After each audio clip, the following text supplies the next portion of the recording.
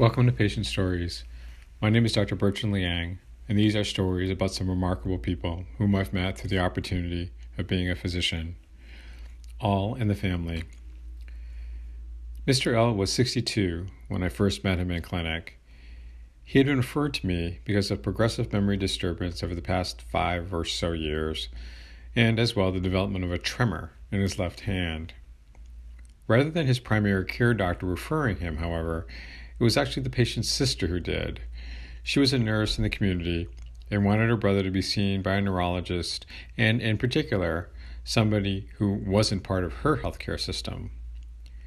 This was relayed to me by the patient, who, interestingly enough, came to the appointment by himself, despite the referral for memory problems. When I came into the room, I was initially impressed how old the patient looked. He seemed much older than a man of 62. Seemingly at least by appearance 10 years older, with a somewhat disheveled look, thinning gray hair, untrimmed beard, and dark eyes behind wire-rimmed glasses.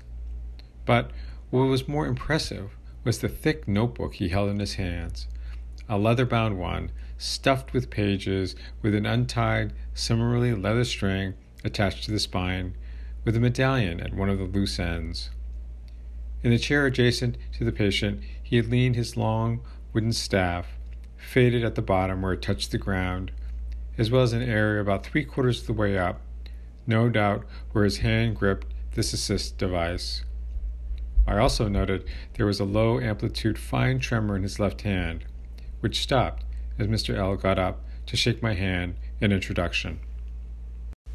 As Mr. L launched into his story, he started to flip through the pages of his notebook.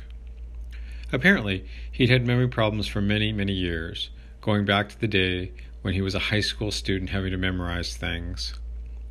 I just couldn't do it. Just no way to remember even the simplest things.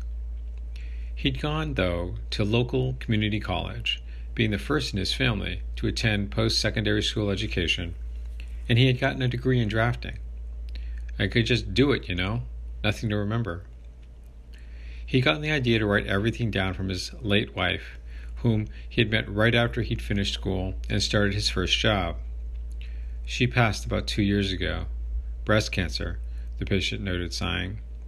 He flipped to the back of his memory book and showed me a black and white picture of a handsome couple, perhaps in their 20s, where Mr. L was wearing overalls and a straw hat, and the presumed Mrs. L, a modest, polka-dotted dress, hatless, with a broad smile across her face.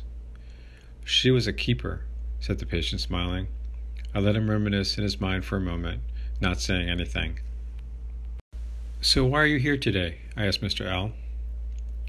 Well, my sister thinks my memory is worse. She's a nurse. But my reason is, I have this shaking here, pointing to his left hand. It's not that bad when I'm up and about, except that my left leg is stiff also. But it's embarrassing that it just shakes, just when I'm talking. And indeed, it was a fine, almost imperceptible tremor. But it's always the patient who notices these things first, rather than the people around them. My sister says it's no big deal, but she's my sister. I began asking about things such as timing, activity, associations, and the like, as well as other symptoms he had. Mr. L noted that it was the walking that was the issue for him. His left leg just seemed stiff. And indeed, on his examination, he had what is called cogwheel rigidity, stiffness that started and stopped almost regularly on passive movement of his leg, suggestive of at least a subtle issue with the deeper parts of his brain. That and the tremor suggested something like Parkinson's disease, which could certainly start asymmetrically. I asked the patient if anyone in his family had something similar, as well as any medical issues in general within the family. What he related was interesting. Well, my dad had something called manic depression, and he had to take some drug, and he had something like a tremor, like I have in my left hand. My mom was healthy as a horse, though. She died of old age. I nodded, writing. Oh, and my sister, she has a real issue with depression, for years, but she seems to be okay now. I again nodded. seemed that this was becoming quite a routine case of early-stage Parkinson's disease, although I couldn't really place the memory issue within that context, although certainly people with bad memories could have Parkinson's disease. I did have a brain scan done, noted Mr. L, again flipping through his notes. It was 2 weeks ago. My sister convinced my doctor to order it. I think she said it was normal. When asked where it was done, it was actually within our outpatient system. Do you want to see it?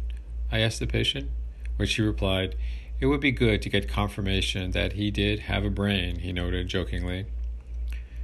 Anticipating the usual normal brain CT scan, I started going through the images from the top down, explaining to the patient how we look at these things. I stopped mid-sentence, however, as I was going down towards where the deeper parts of the brain were seen. On both sides of the brain, from this area called the subcortex, toward the back of the brain, there were dense white areas spread diffusely to the bottom of the brain. I hadn't seen this type of pattern since I was a medical student, but it had always been memorable to me, since I had been following that patient when I was a student, and it was a reason I'd become interested in neurology.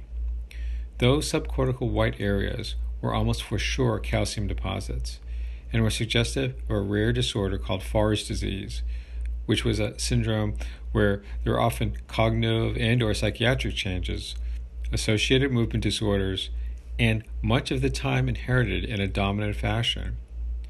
The pieces started to fit. Dad with manic depression and fine tremor, sister with depression, patient with memory issues early on, and now Parkinsonian symptoms. After recovering from the initial discovery of the less than normal CT scan, I explained to the patient my thoughts. He didn't at all look surprised. I knew something was amiss, he said calmly. I knew I had something that didn't seem right. I just didn't know it was the rest of my family also. I cautioned Mr. L that this was just my hypothesis, that we needed to assess how he metabolized calcium to make sure he didn't have an endocrine disorder. Got it, doctor. But what about my sister? Does she need to see you? While it was tempting to say yes, to see if I could follow this family, I demurred. Well, if she doesn't have any neurologic symptoms, then no, I replied. But I think she might want to have a CT to evaluate her brain as well. Wilco, said Mr. L, writing furiously. I will let her know. We evaluated Mr. L for endocrine issues, to which he had none. The challenge was that oftentimes the symptoms of Forest disease often don't respond to the usual drugs we have available, which was in this case anti-Parkinsonian drugs. Unfortunately, Mr. L didn't respond to the standard drugs for this, but noted that he felt that his memory was about the same as it had been from before. Further, what he did discover was yoga and Pilates. It actually helped his symptoms of walking, and he found that his tremor was less and less noticeable to him. The last time I saw him, he felt better both physically and mentally, attributing it to his daily yoga and reformer routine. As for his sister, her scan showed similar calcifications in her subcortical region, suggesting that she and her brother had inherited this from one of their parents, most likely the father. As neither the patient or the sister had biological children, although the patient did have an adopted son, there was no additional need to do screening. I did receive a very nice note from the patient's sister, thanking me for seeing her brother, indirectly counseling her, and, as she said, giving peace of mind to my brother, which was, perhaps, the only therapeutic thing I could do. Sometimes we as clinicians need to hold off our impressions just for a moment and know that things may be more in the family than we realize. Thank you for joining me for Patient Stories. Be happy, be healthy, and find peace.